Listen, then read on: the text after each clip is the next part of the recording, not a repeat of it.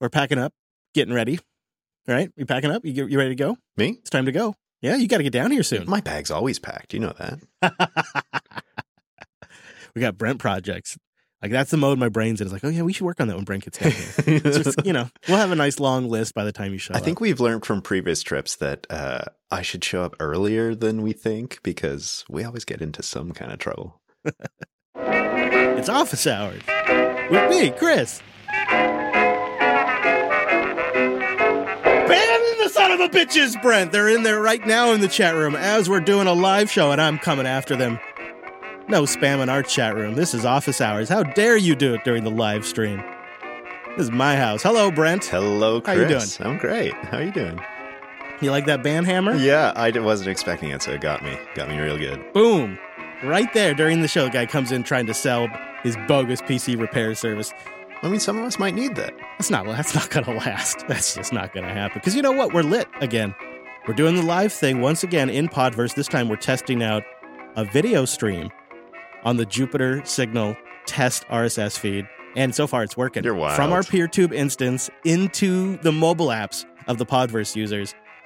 Feels like some sort of crazy future, Brent. It's pretty awesome. I think I lost a bet, actually. I thought this wasn't going to work at all. And here you are, like, pushing the envelope again this week. So I need to scrape my money back somehow. It's nice to see. It is nice to see all of this stuff work. Ultimately, it just makes a really great experience for the listener. You just right there in your podcast app. And that's just so dang cool. And I've always loved doing the live stream, but it's always required standing up its own separate website or using some service like YouTube or Twitch. And it's essentially meant sending the listener away from the app, away from your feed. And it's always felt wrong to me, but it was the only way to accomplish the job. But this podcasting 2.0 stuff is so freaking great. It's the most excited I've been about podcasting in a decade. It's really great to see it. And it couldn't be coming at a better time, my friend. Could not be coming at a better time. We have a little bit of drama in our own little local Linux circles. No. Yeah. I don't think I want to talk about it. Feels like something we shouldn't mention. But I'll tell you, looking back, I think I've learned a lesson. And I think I'll share the lesson that I've learned. And we'll skip some of the goss. And the lesson is we work too damn hard. That's what I've taken away from what's going on recently. Let me set the background for you. So our old buddy Cranky Bear out there, Mr. SJVN, who writes for many different outlets from ZDNet to others, he's been ahead of me for many years. I remember years ago I was at OSCON, and old SJVN, he's in the press room and he'd figured it out. I, like an idiot, was out there doing interviews, hustling, carrying around recording equipment, talking to the different projects, getting rejected and sometimes, really grinding it out. And SJVN, old Cranky Bear, decided I could just hang out in the press room. They'd send me emails. I'll then make a blog post about it, and I can crank out 5-10 blog posts while I'm here, and I never have to leave my seat. And at the time, I thought, oh, God, he's so lazy, right? But no. He had figured out how to scale at a good price, yeah. Work smart, not hard. Yeah. I thought to myself, geez, it doesn't seem like the quality of coverage would be very good. But I realized that wasn't the goal. You see, quantity. He knew this. Quantity was really what you needed in the age of the internet. He's ahead of me again. Silly me thinking about quality. And now, see, he's modernized it once again. And now he started a Substack where he just takes payments directly from the people he's writing about to write about whatever they want him to write about. And if you go look on Linux, R-Linux, or if you go look on Hacker News, go look at Cranky Bear, and you can see it's just old SJVN posting his own stories to his own Substack that he got paid for to write about, to talk about Rocky Linux or something like that. In fact, if you go look at all the positive Rocky Linux coverage, it's all him on his private Substack where he gets paid to write about it. And you say, Chris, how do you know he gets paid to write about it?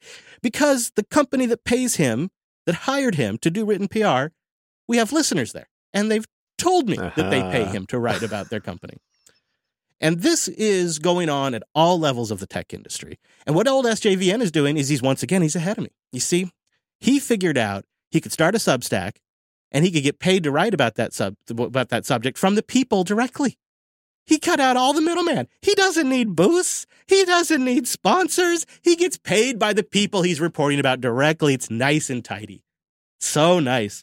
And, he can just sit there and crank them out, too, because they've always got great things they want to say about themselves. Yeah, they write the content for you. And this happens everywhere. And this is what the lesson I've learned, is that the whole thing is rotten.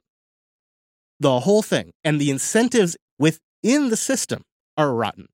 And inevitably, in order to survive, it draws people into what I would think would questionably be moral, but you just have to survive. And I was having a conversation with a friend of mine, and he's like, well, I would never have that problem. I would never do that. I would never do that. I would end the relationship before I ever let that happen. But it's an easy thing to say until that's how you're paying, for the mortgage or something like that. Your kids' food, whatever like that. And, for old SJVN, it just makes more sense to just work directly with the people you're writing about. And who cares, right? It's just enterprise Linux distro stuff. Nobody's getting shot over it. It's just enterprise distro stuff. And it feels like the only way you're ever going to fix any of that is when the only way you can succeed is by producing strong signal that the audience rewards. Because the one thing that's consistent with all of the SJVN stuff that he's been posting now, if you go look at old Cranky Bear on Hacker News or Cranky Bear on our Linux, you'll see a real common comment in the response to his post, to his Substack, and that is, this really just kind of reads like a paid post. Is this a commercial? Everybody's like, what's going on here? This just reads like a paid post. That's because it is. That's because it is. And it's like if the audience, if his revenue came from the audience, he wouldn't be able to do this. But his revenue comes from CIQ or whatever the company is that's actually behind Rocky Linux. I forget their horrible name because it's a bad name, in my opinion. They're the ones paying SJVN. So they're the customer, right? They're the customer, not the people reading the stuff. And this is in all forms of tech news and media and in just media in general. It's the incentive structure. And ultimately, when the companies are the gateways to information, and now they're also paying the writer, it's complete capture. It's completely gone. That source of information is completely compromised now. And it's at all levels, everywhere. From simple little YouTubers to bloggers who have been writing about Linux for 25 years. It is gross. And I feel like the Podcasting 2.0 stuff could not be coming at a better time. Because the incentives are laying in thick with the podcast industry, too.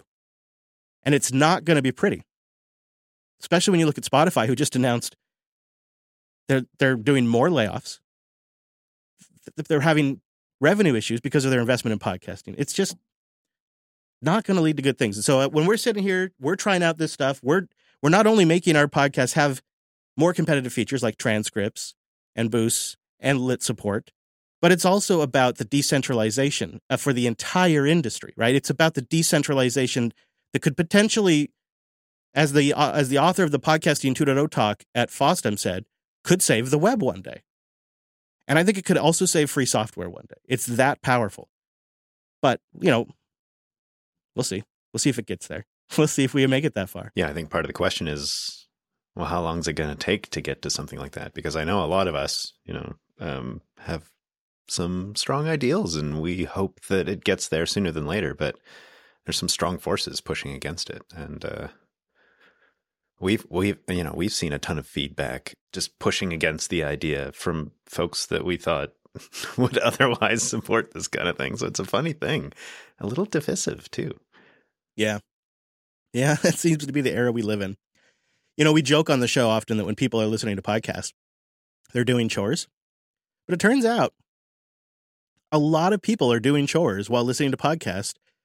I don't know who YouGov Media Outlook is, but they've done a report that indicates that podcast listening has continued to grow, with 14% of Americans saying they listen to more podcasts in the next year. 27% of those are aged 18 to 34 and listen at least once a day, with another 26% listening once or several times a week.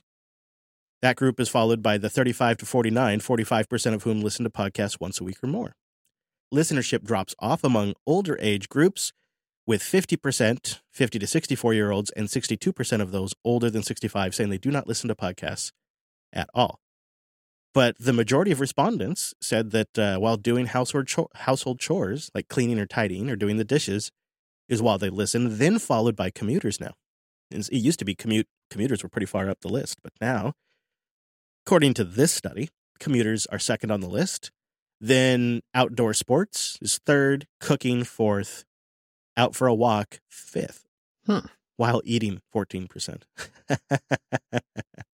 While eating, that sounds like you. That's you. Oh, they must have surveyed you because you're always eating. Well, I was going to say you get an easy win there just because I'm always eating. I think the only way I get any chores done is because I have podcasts. You know, if I didn't have podcasts, why would you bother?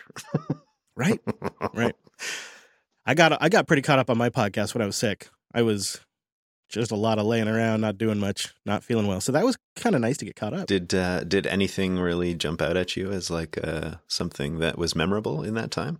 Like a specific episode or maybe a podcast that you loved getting reconnected with? You mentioned NewPipe earlier. I used a little more NewPipe to catch up on a few things. So I watched their video versions while I was around the house. And using NewPipe for that kind of stood out to me as kind of a win. I'm like keeping two separate types of content in the YouTube app versus the NewPipe app. Interesting. Yeah, because I know when you jumped on Giraffing, you were not too sure about NewPipe and you had some hesitation around using it as an everyday, but it sounds like maybe you've gotten there for a specific purpose. Yeah, putting certain things in there. You know, I like the app. I just did not want to go through the whole takeout process to move my subscriptions over. It's like, whoa. Yeah. You're right. I was like, that's no good. It's no good. So I just had to kind of slowly add things to it. Now I'm really enjoying it. I think it's a good little solid app, and it's a nice way to catch up on the podcasts that I guess are podcasts on YouTube. Yeah, it's awkward what we've done there is mixed various platforms, and now it's not very cohesive, is it? It's sort of... And now we're doing it with the lit stuff being video. Look at us. Jeez. Maybe we should walk it back. I don't know. Honestly, maybe we should consider it because, my God, is there a frickin' simplicity and elegancy to audio, you know? And a guy can, you know, not have to worry about a lot of this technical stuff if he's just doing audio. Mm-hmm. Don't have to worry about a camera in your face. Combing your hair. Don't have to worry about the fact that Sovereign Feeds doesn't support video and that you have to manually edit the XML file and change the type and put the URL in there. You don't got to worry about that kind of stuff. You know, when you're doing video, you do. Is that a glimpse of what you learned between last week's test and this week's test? Yeah, thank you for asking. We should talk about that. So what did I learn? I learned that there are specific requirements on how we produce a transcript for Podcasting 2.0. I thought I could just give it a standard SRT file and call it good. That is wrong. Huh. So if you were trying the test feed for last week's episode, you may have noticed sometimes you have chapters, sometimes you had transcripts, but you often didn't have both. And I found that to be kind of frustrating that we were getting sort of mixed results across Fountain and Podverse and Podcast Addict and all the other apps. Like it just wasn't a consistent experience. And I think it would have been maybe if I had tweaked the SRT file output. More on that in a bit. But the whole workflow is fascinating. Just to go through the whole process, to publish it. You know, you need a HTTP endpoint for a lot more stuff than we do currently because Fireside sort of just takes care of all that. But I need a place to throw the XML file for the RSS feed. I need a place to throw the MP3s. I need a place to throw the album artwork. I need a place to throw the SRT transcript file. I need a place to throw the chapters file. All of these are HTTP endpoints that I have on object storage that I'm now manually taking care of instead of just going over to Fireside and being like, filling out form, upload image, done.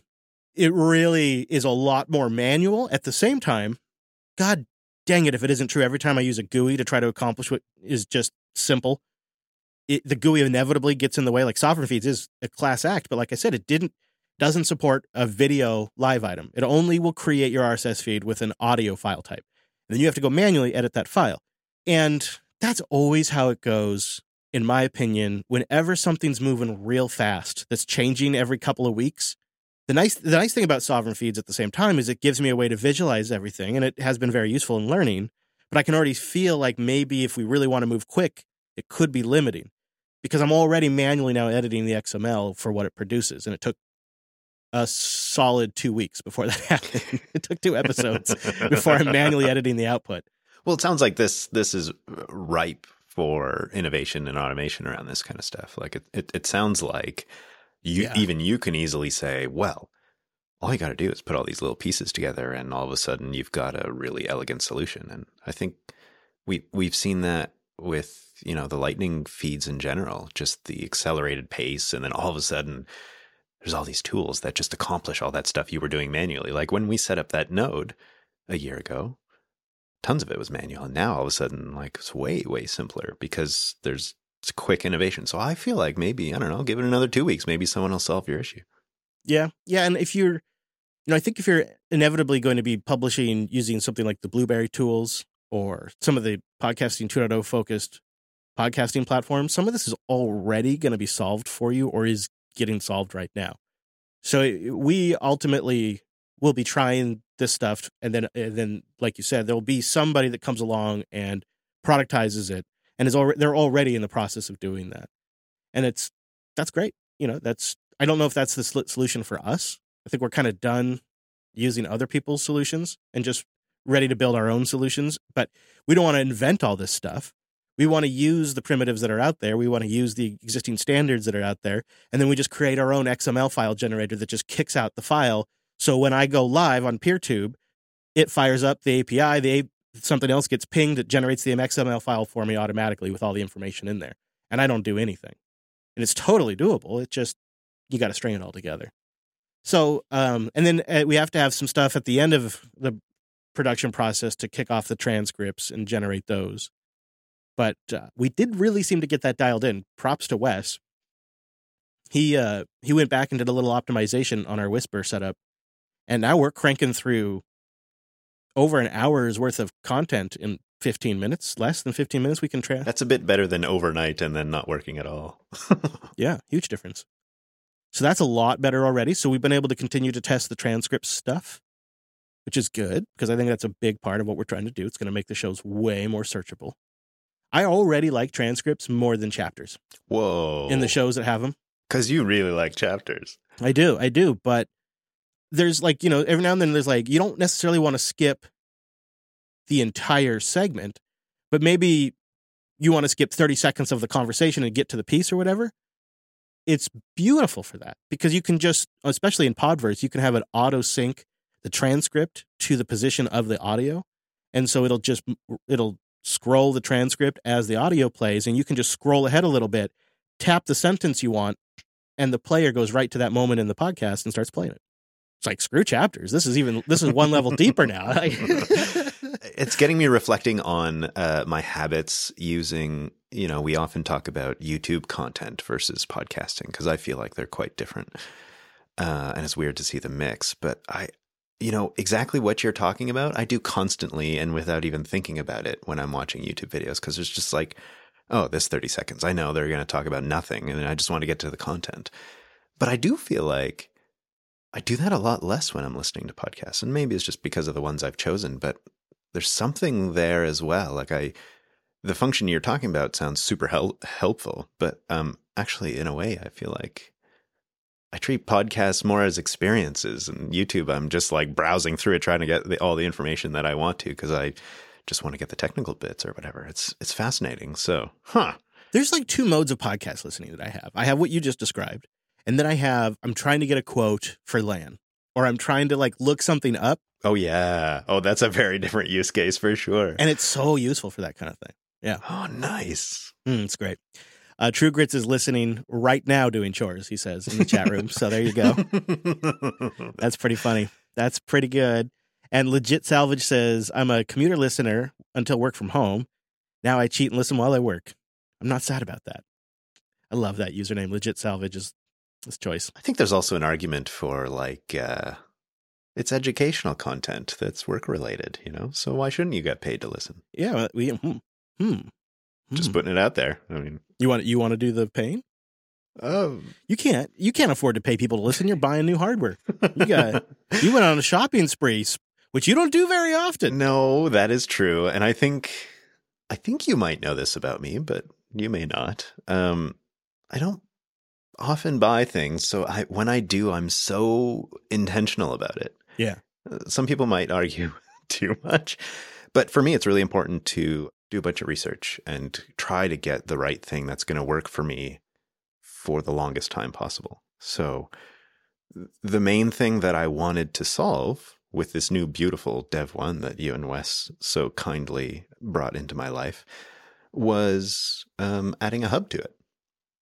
Just to get a few other functions like an extra monitor, and Ethernet is a thing that I was really missing on occasion. I was doing some network troubleshooting a couple of weeks ago, and I just had to pull out the old laptop because it had Ethernet on there, and we were doing a bunch of stuff, and that was just the way to do it. Yeah. And I was like, I got to solve this soon because I don't want to have to go back to that old X250, every time I'm trying to solve something. So I took some of your advice because I kind of probed you and a few other members of the team for what to start looking for in USB-C hubs.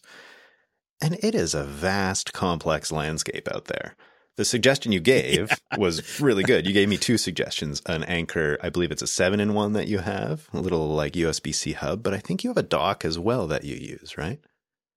And I'm learning those are very different. Yeah, the dock will often deliver a lot more power, right? But the dock's also going to have its own power brick, where the Anker 8-in-1 is powered off of the bus. And when you travel, having one less proprietary power brick is really nice. Mm-hmm. So it's and it will still do power. It'll still do USB 4, whatever they call it, PD delivery. And then, of course, I also, which this just adds complexity, doesn't apply to what you're doing, but I also have a couple of Thunderbolt 4 docks, which look like USB-C docks, but are not USB-C. They're Thunderbolt. So it's... Do you have to pull out your label maker and make sure you don't mix them up? I should. No, you can tell the Thunderbolt docks because they have exceptionally short, very expensive cables, and that's how you know that's a Thunderbolt dock. But the device that I found this Anker USB-C hub to be the most valuable for was my Steam Deck, because the Steam Deck, of course, you can use a full mouse and keyboard. You can use Ethernet with it as long as you can do it all over USB-C. So and this is pretty portable. It just plugs right into the bottom of the Steam Deck. And it works great on Linux, so it just, fires right up and detects it natively. Nice. I hadn't even thought of that, but that makes so much sense. I mean, you're just really just adding extra ports, and that's, in that case, for something of small form factor, it makes a lot of sense. That's a beautiful thing. Yeah. I will say I'm slow to the game. Like most of you have already solved this, but when I did research to try to wrap my head around what I should get and what I should look out for, it's just a confusing landscape. There's tons and tons of cheap Chinese knockoff stuff and vast chasms of pricing difference. If you want to get a Dell or a Lenovo version of, a hub or a dock, it's hundreds of dollars more than everything else. And you're like, well, why? Some of it is just the same chips rebadged. It's just crazy. It's very crazy. So I will say I did days and days of research, and I ended up pretty much going with your suggestion. So kudos to you. You did look at the Pinebook Pro USB-C dock, it looks like. I did. I did because it was, I think some of the Pine stuff is really fascinating. I know that the Pinesul, which is their soldering pencil, is really attractive to me, and I've heard really good things about it. And I've never really owned a Pine thing. And I was like, maybe this is a thing. And they're thoughtful folks, right? And I looked into it, and it seemed really interesting, had tons of ports and got good reviews in certain outlets. But there's some major drawbacks on it. So one of the ones that really confounded me was that there's a USB-C data port, or I think there might be 2 of them, but they're limited to USB 2 speeds. Oh. Which was a real question mark for me. I was like, why would you do that? I mean, it must be some hardware limitation of some sort, but that was a bit of a nick there. But then the other thing was that, this laptop, as you know, sometimes I'm doing things now because I can that take a lot of power. And even the brick that came with it can't supply quite enough power. And it turns out these hubs use power, of course. Quite a bit of it. This one's only 60 watts. I need a lot of power. This one's only 60 watts pass through, which I think would be all right for certain devices. Sure. MacBook Airs. I don't think this Dev 1 that's going to do because, that's 60 watts going through, which is less than I'm currently using. And So I decided also to start looking at some power sources. Also, your suggestion. Thank you, sir. So I think I gotta look into 100-watt power supplies. And that was a new area for me too. I'm late to the game there by several years. But it was the exact same thing in this area. It was so frustrating. There's this like massive gap of quality, and like it seems that there are no standards. Like some ports will give you the power that it says on the box, but if you plug something else in, everything changes all of a sudden, right? And it's just like super frustrating. But I did find some like strangely well-priced things, especially in Canada. Okay. So I linked to a Best Buy item that's in Canada only. Yes, we have Best Buy here. It's not quite as good, but it's not bad. It's okay, Buy. It's okay, Buy. And so I just happened across this Insignia charger that gets pretty good reviews, but the US version of it, which I was going to ship to the studio because, I'm going to be there soon and there's a lot of great deals. So on the US site, it's currently like 50% off. So it's like $45 US. Regular like 90 some US dollars. And I was like, oh, that's a great deal. I'm definitely going to get that one. Go to the Canadian site. The normal price on the exact same thing, but in black is like the sale price, but in Canadian dollars. So none of it makes sense to me. But anyways, I did settle on a 100-watt USB-C power supply that will power this hub and give me a little bit more juice on my laptop. And I think I'll be a happier Brent after all of this. Hey, that's great. That's going to be quite the nice little office work. I guess it's going to be quite the nice little office upgrade, is like the workspace upgrade. Yeah, that's my hope. I did get given a monitor as well. Oh, good. So that'll mean I'll have 2 monitors. So I'm slowly. Wow, yeah. You're going to be like, you're going to have USB-C devices. You're going to have a hub. You're going to have 100 watts of power, multiple monitors. Look at me, Mr. Modern. I'm not going to know what to do with myself. Yeah, I'm just trying to keep up with you, really. Boy, I hear you, though, on the, like, how bad the quality is on this stuff. Mm-hmm. And it's tricky when you have multiple devices that you want to charge and you've got limited outlets. So picture the kids are over, right? And oh, of course. They've got phones, they've got tablets, they've got watches, they've got everything's. They got Thunderbolt, they got switches. Or no, I'm sorry, Lightning. They've got USB-C, because it's just plus my devices. There's really nothing that does. And so there's some micro in there for some reason. I couldn't even just random, like, flashlights, whatever, tiny little play drones, whatever. Just, we're a gadget family, lots of little gadgets. So I try to get like those Anchors that have like 6 or 7 USB ports, but they don't deliver enough power. And only a couple of them are ever USB-C. It's a full on first world problem, no doubt about it, but it's an annoying one. Yeah, sure. I did look at a lot of Anchor stuff. It gets great reviews, and they're pushing some of the technology there, it seems. I found this amazing source of really deep technical reviews of power adapters. I'm talking like oscilloscope kind of stuff. And if you're into that kind of stuff, All Things One Place on YouTube just kind of dives into power adapters from the tiny little 5-watt ones all the way to like, I don't know, 100 plus. And I love that kind of stuff. Fascinating, super fascinating, because some of them are like, oh yeah, it's really great. And this has this brand has a great reputation like Anchor. And you plug one device in and it works beautifully. You plug 2 in, everything falls apart. And there's just no consistency. And it's super, super interesting to look at if you're at all interested in electronics and power adapters. We'll put some links in the notes. I'll also toss a link in there for a USB-C and a 65-watt desk charger. So it's just a little brick, a little tiny brick, smaller than like a laptop power supply. And it's got 2 USB-A and 2 USB-C. And then it has just a regular AC wall plug on the other end.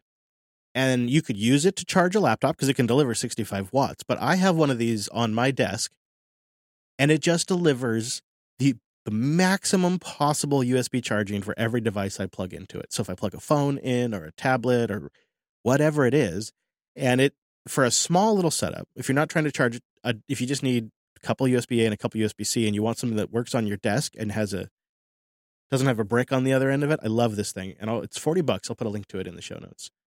So you can try it out. It doesn't have like an official name, but I love it. Well, since you're sharing links, I think maybe I'll share one more. This one's also from Pine64, and it got my sort of curiosity ears up. It's called the Pine Power, and it's a 120 watt like desk power supply like you're talking about. But it has individual voltage and status displays for each port. Right. So it can tell you exactly, how much it's being drawn and stuff like that. And for us geeks, that just seems really, really fascinating. So I didn't buy it, and I was tempted to, but I haven't.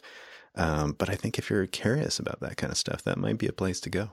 This is the type of stuff I love that they buy, or that they make, that I would love to buy from them more. I just don't think of Pine when I think of this sort of stuff. But the great thing is, what Brent's saying is, it's got like a little OLED or whatever it is on the front.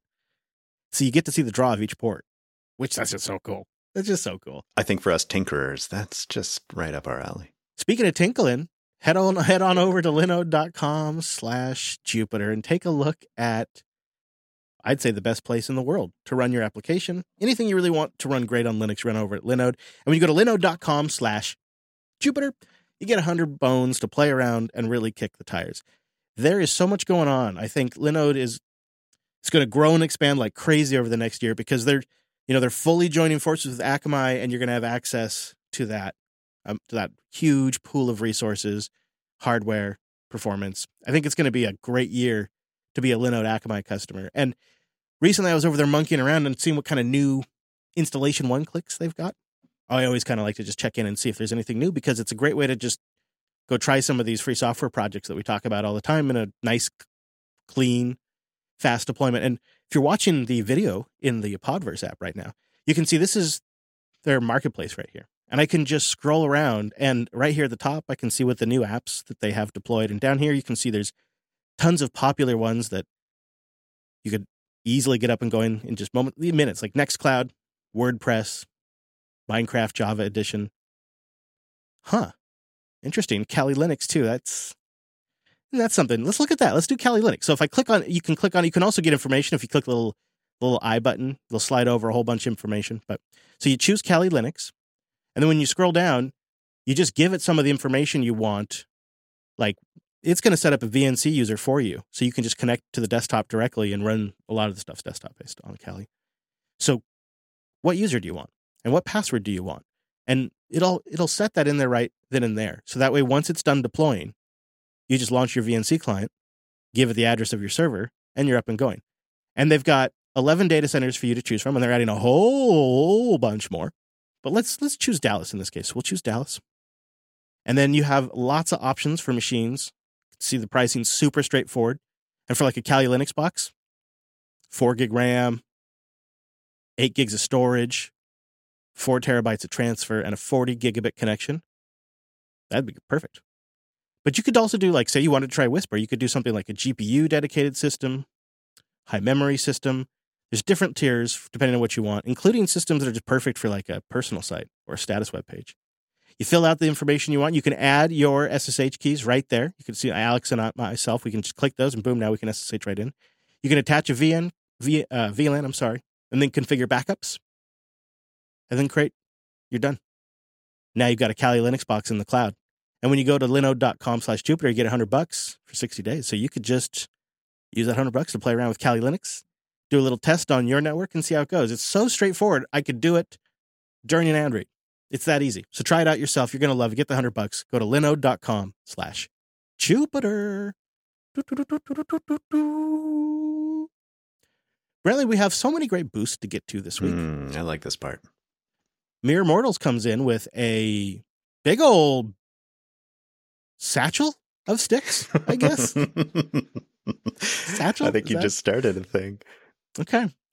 They write, I joined Patreon to support the Andreas Antonopoulos show, and I'm going to have to just stop right away. They actually take away from consuming the content. It feels like I'm paying for a worse experience. Oh, no. Unfortunately, he has that paywall, but I just can't participate in that system. Nothing beats value for value and the functionality of the podcasting 2.0. Yeah, you really hope that Andreas would come up with a way to do a Lightning-based payment system, because Andreas is a longtime Bitcoiner. That whole CMS and front end, back end. It needs a lot of work still. It's an aged system, perhaps. Mm-hmm. I am curious about how you feel about these kind of paywall systems. I mean, many podcasters just sort of release tons of free stuff with like additional special features.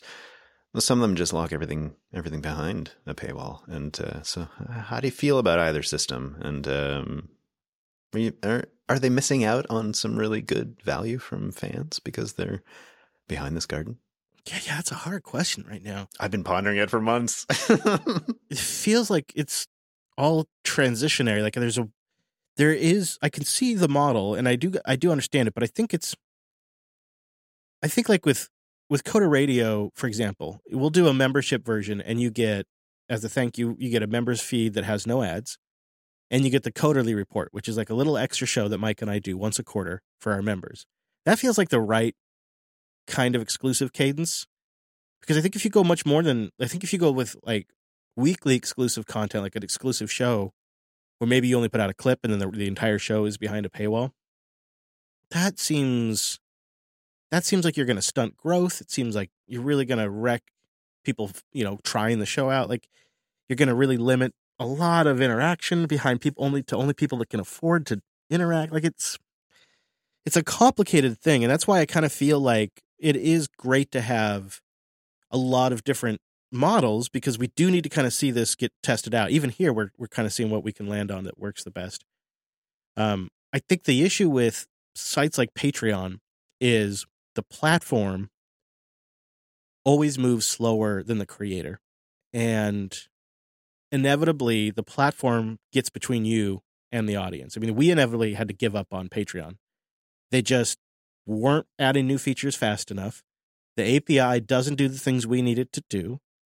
It really wants to own the entire experience. If we used Patreon to deliver our content to our members, I would have to and could only use their CMS and their system. Like the whole thing is, I just don't like any of that. It doesn't feel like ultimately a long-term solution. It feels like something out of the 90s. Yeah.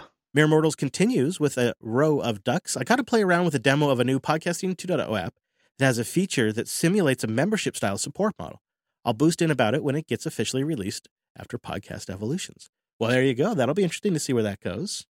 Okay. I'm curious about the choosing of the word simulate there. Simulate a membership-style support model. Curious where that goes. Marcel comes in with another row of sticks. It'd be cool to have member feeds as part of the Podcasting 2.0 spec. Maybe the app could charge your wallet monthly to enable that feed. Maybe the value tag could somehow be linked to the main show, so boosts to the member feed contribute to the main show in the leaderboards. Yeah, that's a great point, Marcel. You would like all of the boosts to go to the same spot, and you'd want it to count like in the fountain charts. I like this. These are good. See, these are really good ideas. I'm just trying to think technically, because that would require basically the client doing a lot of the work. Well, the client app would have to do a lot of the accounting and the work there to get you access to that feed. It's like a scheduler for... Yeah. But yeah. So yeah, how would you kind of authenticate the fact that they, boosted enough to be a member? Or you've something that like unlocks a URL. So when you like say you boost 2,000 sats or 5,000 sats to this address, then it generates a URL and the download proceeds or something. That's cool. I wonder, right?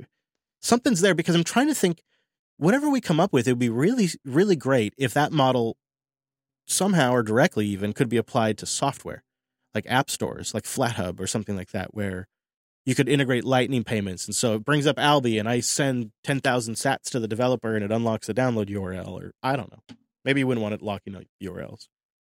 But that kind of functionality feels like it'd be powerful. I think you're onto something here. Anon comes in with 10,000 sats. Testing. Just my first boost. Well, thank you for making your first boost 10,000 sats. Todd from Northern Virginia boosts in with 33,333 sats. Leo Laporte ranted recently on about Podcasting 2.0 in a recent interview.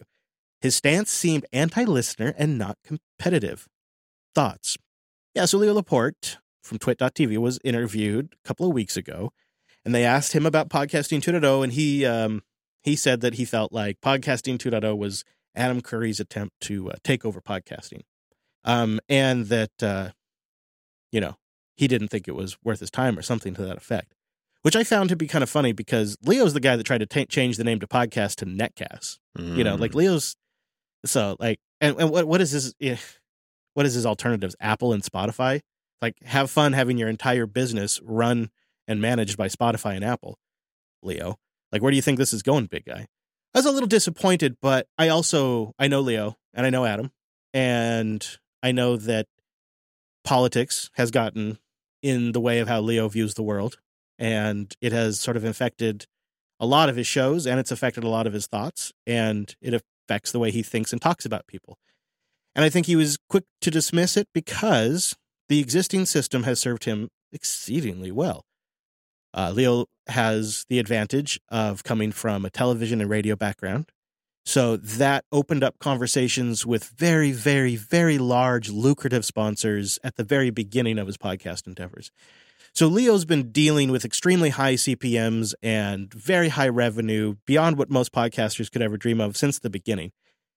The man has like 4 or 5 ads that are like 2-3 minutes long per episode.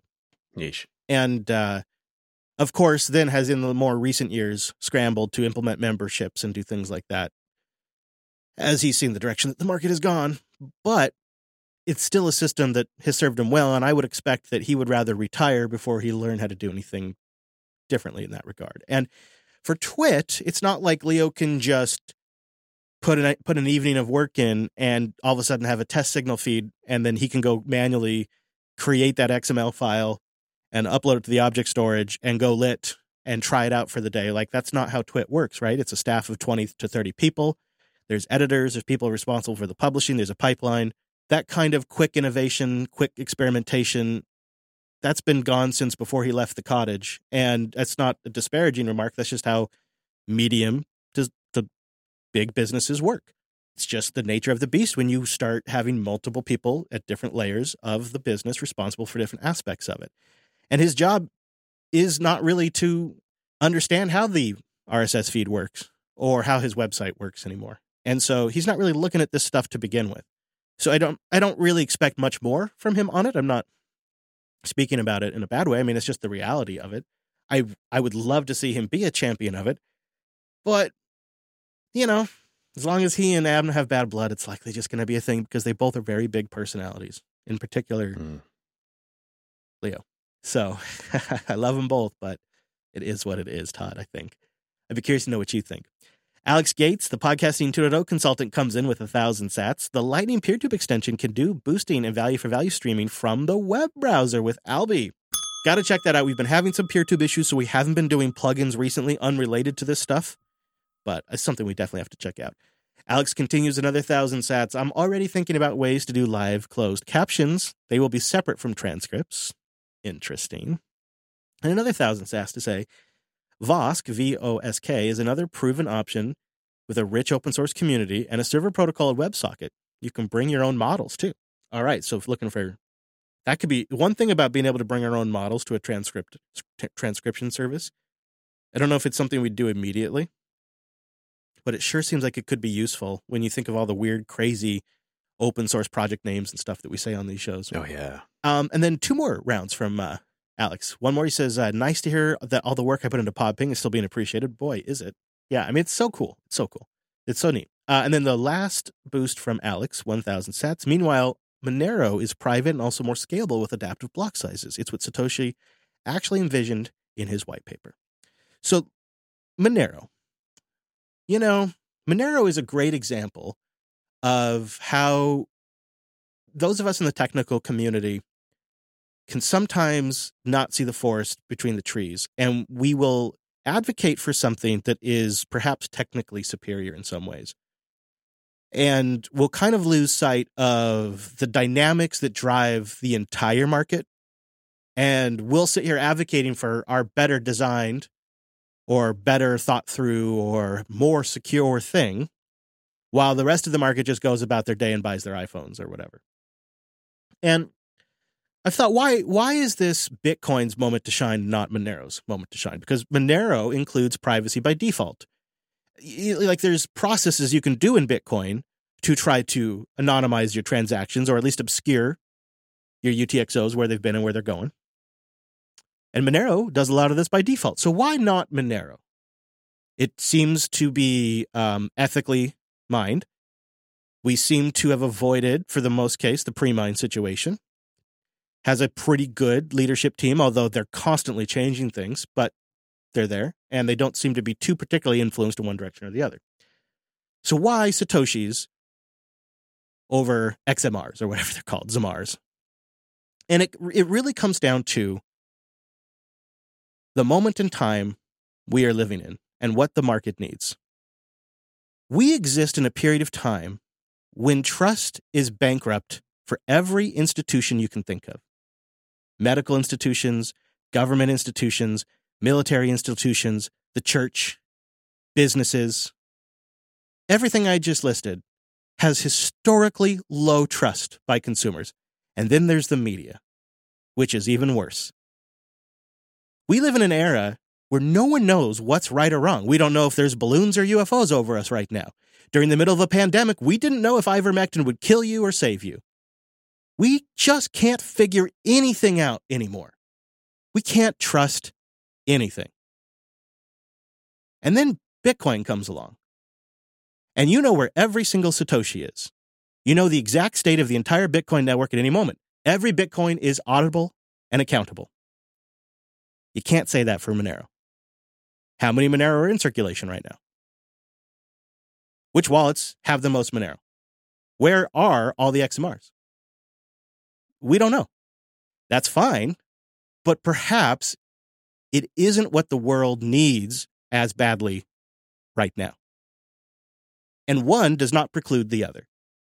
So when you need something that can be a trustable piece of property that is provable, auditable, verifiable by math, and mined from energy, so it comes from real-world constraints, and it's provable by anybody at any point in time with a block explorer. That's probably what the world needs right now when we can't trust anything. In just this crazy-ass time where the world has been completely broken and our money is completely untrusted. It's like, you look at like which pick, you could pick our government institutions, you can pick the media, you can pick the financial system, and like everywhere. Consumers there's bankrupt trust when measured. It's crazy. And then Bitcoin comes along, which is the only thing that anyone would trust because it's run by itself. It's completely decentralized. It uses math to prove its work. So you can do the math. You can just check the math. And the source code is completely open source and transparent. And any and all modifications have to be approved and accepted by tens of thousands of decentralized nodes and miners. So you can't have people come in and pervert it either. It's uncorruptible and it's provable by math at a time when everything is corrupted and we don't trust anything. And so while, yes, it is great to have an extremely private currency, and I don't want it to go away, and I think there's value there, it's not a great store of wealth or a replacement for anything else that we currently have. And it doesn't solve the fundamental issue that the market is looking for desperately for a solution for right now. And once people start to realize that solution is there, it's going to take off like wildfire. Because the fundamental thing is two people who don't trust each other need something they can trust in. When that innovation occurred, it was special, and I think it was perfectly purpose-built for right now. So while I think Monero is technically great, privacy by default's good, I like encryption, I don't like people knowing all of these things, I can easily see how there is a massive need for something else in the market right now that answers transparency and trust. And that's what the blockchain does, and that's what Bitcoin does. Sorry for the long answer. Gene Bean boosts in with a row of ducks. I'm only 17 minutes into the episode, so there may be bits I haven't heard yet, but I wanted to say, I'm all in on using the RSS feed as a source of truth on my shows. I've already started building tooling for this and would love to collaborate with y'all since we're both using Hugo and working towards the same goal. Right on, Gene Bean. Mm-hmm. And then 2,223 sats to say, I'm curious how you're planning to get speakers separated within Whisper and how you're planning to get into the spec that is needed by Podcasting 2.0, where the SRT web VTT file is 32 characters per line and a max of 2 lines at a time. Well, that seems easy. That's just a little bit of massaging needed after the fact it's created. I feel like Wes could do that in like 10 seconds at Python. But I think this is what bit us. Last week, I think this is why our transcripts didn't work in Podverse, perhaps, is I don't know if we did the 32 characters per line thing or the 2 lines at a time thing. We're debating if it's worth separating the speakers out and identifying them separately, or if it's just more important to just have all the information in there. I'd like your thoughts on that too, everybody. I don't know what you think, Brent. Were you picturing transcripts where we're each labeled, or are you picturing just a transcript of the show? Well, it feels to me like as a consumer of the transcript, if you're just browsing it casually, it'd be super nice to have each speaker separated out. But in your use case, if you're just searching through it to find certain sections in the show, then that doesn't really matter to you. But I feel like it's a nice to have. So I'm going to say I think we can publish without it and then get there in the short term. I think you're probably right. And then Gene Bean came in one last boost with 2,224 sats. He's incrementing them because, Expert. Makes it easy for me. Yep. Now, Whisper does need GPU power, not CPU power. I don't think the Matrix rig is the right host if you're trying Whisper, which to that point, Elray comes in with, or Elray. I always get it wrong because of my neighbor. It's so funny. It's so funny to have the same name spelled the same way, but said 2 different ways. Elray 741 comes in with a row of ducks. You'd probably have a better time using the GPU instead of the CPU core. Typically, those machine learning models are better tuned for the GPU, guys. He says, if I recall, Linode does offer GPU rigs. Yeah. Oh, boy. We played around with that when we were playing around with Stable Diffusion. Oh, yeah. That was fun. To Wes Payne's credit, that wily son of a bitch, he's got it working so damn good. I don't know if that thing's got a GPU in it or if it just, he scared the life into it, but I am damn happy 15 minutes for an hour long or so or more. I don't think I've thrown anything less than an hour at it. And it's been about 15 minutes. I mean, it takes us more than 15 minutes to even just wrap an episode up in terms of like the back end stuff. So that's perfectly fine. Yeah, it's going to be interesting to see how we inevitably pull this off because I don't think we want the transcripts to hold up publishing. So I think we'll publish and then shortly afterwards, the transcripts will go live. So we'll have to have like placeholder files that can be in the RSS feed that the podcast client can look at that then later will refresh, hopefully. And I think it's going to be different per podcast app because I think sometimes the apps refresh at a set time interval and sometimes the apps refresh on playback. We'll see. It'll be interesting to experiment with. Sam Squanch comes in with our last standard boost, 16,180 sats with no message. But then we got some test feed boosts, Brent. Lovely. Are you ready for this? I am. This is exciting. It is. This is exciting. Let's do it again. Back home baller. Damn straight, y'all. Sir Lurkslot's our back home baller this week. He comes in first on the test feed with 13,370 sats. Testing out the test feed, streaming and boosting along. I see transcripts but no chapters. I'm using Podverse on Graphene OS. Yeah, okay. So you got the transcript, huh? But not the chapters. That's not the way I would have expected it. That's interesting.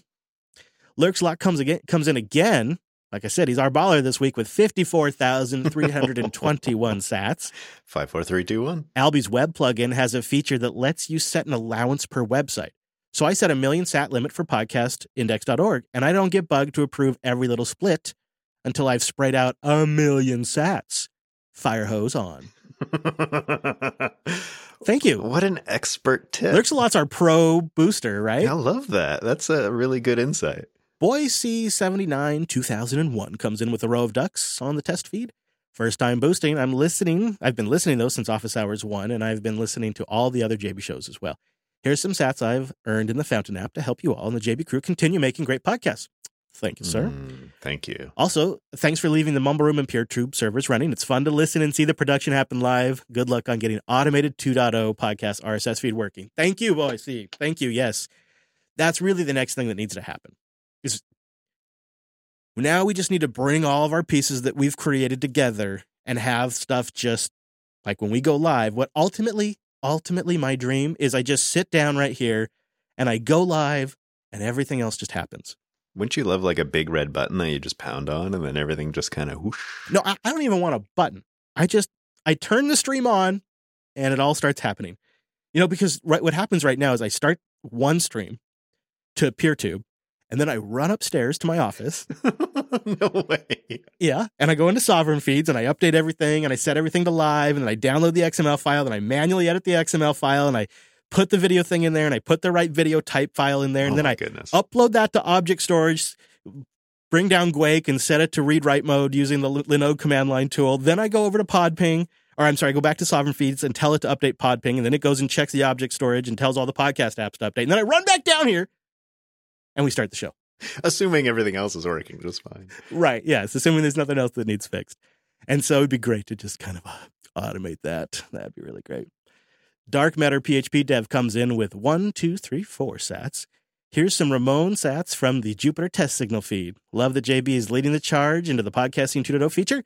Keep up the awesome work. Well, thank you. Thanks, Dark Matter. Love that username.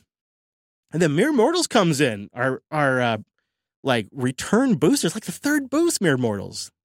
I'm going to say it one more time so people go listen to the podcast. The Mere Mortals podcast boosts in with another bag of sticks, boosting to go to Jupiter and beyond on the test feed. Pew, pew, pew, pew, pew, pew. Thank you, everybody. Pew, pew, pew to you, too. Appreciate the boosts.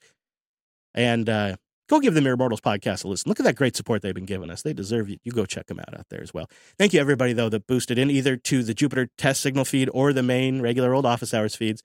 Always appreciates it. It's the highlight of our show. This is the part of the show Brent and I look forward to the most. Mm-hmm. And these messages, some of these that came in this week, I've been thinking about them all week long, and I love that. I love that because they're short when they come out on a dashboard, I get a chance to really kind of mull my answer around for a while. And I don't know, it's just something I don't get to do with any of the other mediums. So it's in part because I have that dang helipad dashboard up all the time because Dave Jones made it so much fun. A little bit of confetti every time a boost comes in. How can you not? I think it's a little dopamine hit along with it. I will say, too, that this is really fun to do together. I know it's like week number 2 for this test feed, and it's sometimes tricky for you. You got to run up the stairs and make sure everything's working. But it's fun to get the feedback almost instantly as well on how it's going for people and how it's appearing in various podcast apps. So just that connection to the listeners, too, is so fun for me. It's testing stuff out that I've wanted for years, So it's like we're finally getting it. We're finally getting there. And it's amazing that it all works, from the apps to Podping to the PeerTube stuff. It's the entire stack all the way is free software too. How cool is that? We didn't have to go out and buy some commercial software package, like $1,000 piece of software or, anything like that. We're just integrating it in with the infrastructure that we have and using open source tooling. It's amazing. If you'd like to send a boost into the show, you can grab a new podcast app and try out Podverse or Fountain or Cast-O-Matic or any of the others, newpodcastapps.com. Podverse is the one we're using for the testing. And then you can go search for the Jupiter test signal feed in there. You can also find it on the podcast index. In fact, you can boost from the podcastindex.org as well. You just got to grab Alby. That's the browser extension. You top it off. And then you find us over there on the podcast index and you boost right in. And then we'll read one of your messages right here on the show. Yeah, he's almost slipping. It's time to wrap up when it starts slipping into Cowboy Chris, when he's lurking. Brentley, I don't know, maybe by the next episode, you might be in Stooge. Ooh, I think I will be. Maybe. Let me see a calendar. Yeah, I'm here. I'm right there. That's going to be exciting. Are we going to actually do it in your office? I don't know about that. I know, that's a bit of a push. I've always thought about actually doing it in the office, but then the audio quality is obviously better in the studio. Yeah, clearly. Right downstairs. So it's conceptually my office. All right. Conceptually. That's why we got to change the dang name. We've just been too busy messing around with everything else to actually get to the name change stuff. One thing at a time. Maybe at some point, what happens is we just switch over to the test feed. Maybe that's what happens. It's like the test feed takes over the show. And then office hours goes away. And all that's left is the test feed. Oh, I thought that was the plan this whole time. Stay tuned and find out, I suppose. Office hours is over for this week, though. Tell you what, you got to get out of here. I got to clean up, and I'm going home. Thanks for joining us.